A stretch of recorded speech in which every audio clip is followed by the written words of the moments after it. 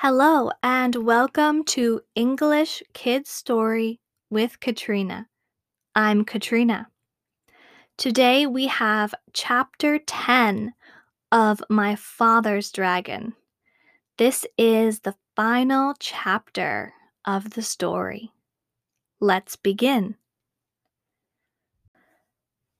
Chapter 10 My Father Finds the Dragon.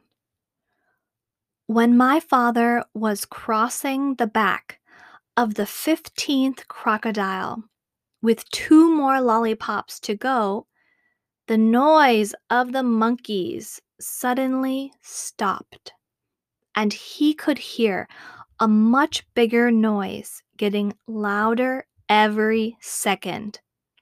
Then he could hear 7 furious tigers and 1 raging rhinoceros and 2 seething lions and 1 ranting gorilla, along with countless screeching monkeys, led by 2 extremely irate wild boars, all yelling, "It's a trick! It's a trick! There's an invasion, and it must be after our dragon. Kill it! Kill it!" The whole crowd stampeded down to the bank. As my father was fixing the 17th lollipop for the last crocodile, he heard a wild boar scream, "Look! It came this way! It's over there now! See? The crocodiles made a bridge for it." And just as my father leapt onto the other bank, one of the wild boars jumped onto the back of the first crocodile. My father didn't have a moment to spare. By now, the dragon realized that my father was coming to rescue him. He ran out of the bushes and jumped up and down, yelling, "Here I am! I'm right here! Can you see me? Hurry, the boar is coming over on the crocodiles, too. They're all coming over. Oh, please hurry, hurry." The noise was simply terrific. My father ran up to the dragon and took out his very sharp jackknife. "Steady, old boy, steady. We'll make it. Just stand still," he told the dragon as he began to saw through the big rope.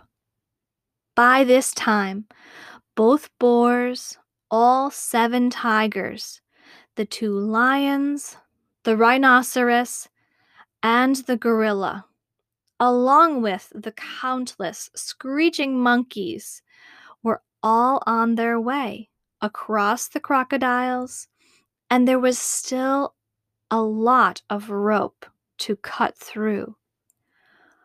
"Oh, hurry," the dragon kept saying, and my father again told him to stand still.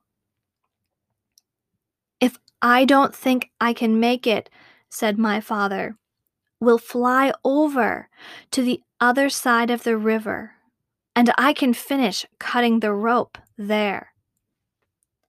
Suddenly, the screaming grew louder and madder, and my father thought the animals must have crossed the river. He looked around and saw something which surprised and delighted him, partly because he had finished his lollipop, and partly because, as I told you before, crocodiles are very moody and not the least bit dependable, and are always looking for something to eat. The first crocodile had turned away from the bank and started swimming down the river. The second crocodile hadn't finished yet, so he followed right after the first, still sucking his lollipop. All the rest did the same thing, one right after the other, until they were all swimming away in a line. The 2 wild boars, the 7 tigers, the rhinoceros, the 2 lions, the gorilla, along with the countless screeching monkeys, were all riding down the middle of the river on the train of crocodiles, sucking pink lollipops, and all yelling and screaming and getting their feet wet. My father and the dragon laughed themselves weak because it was such a silly sight.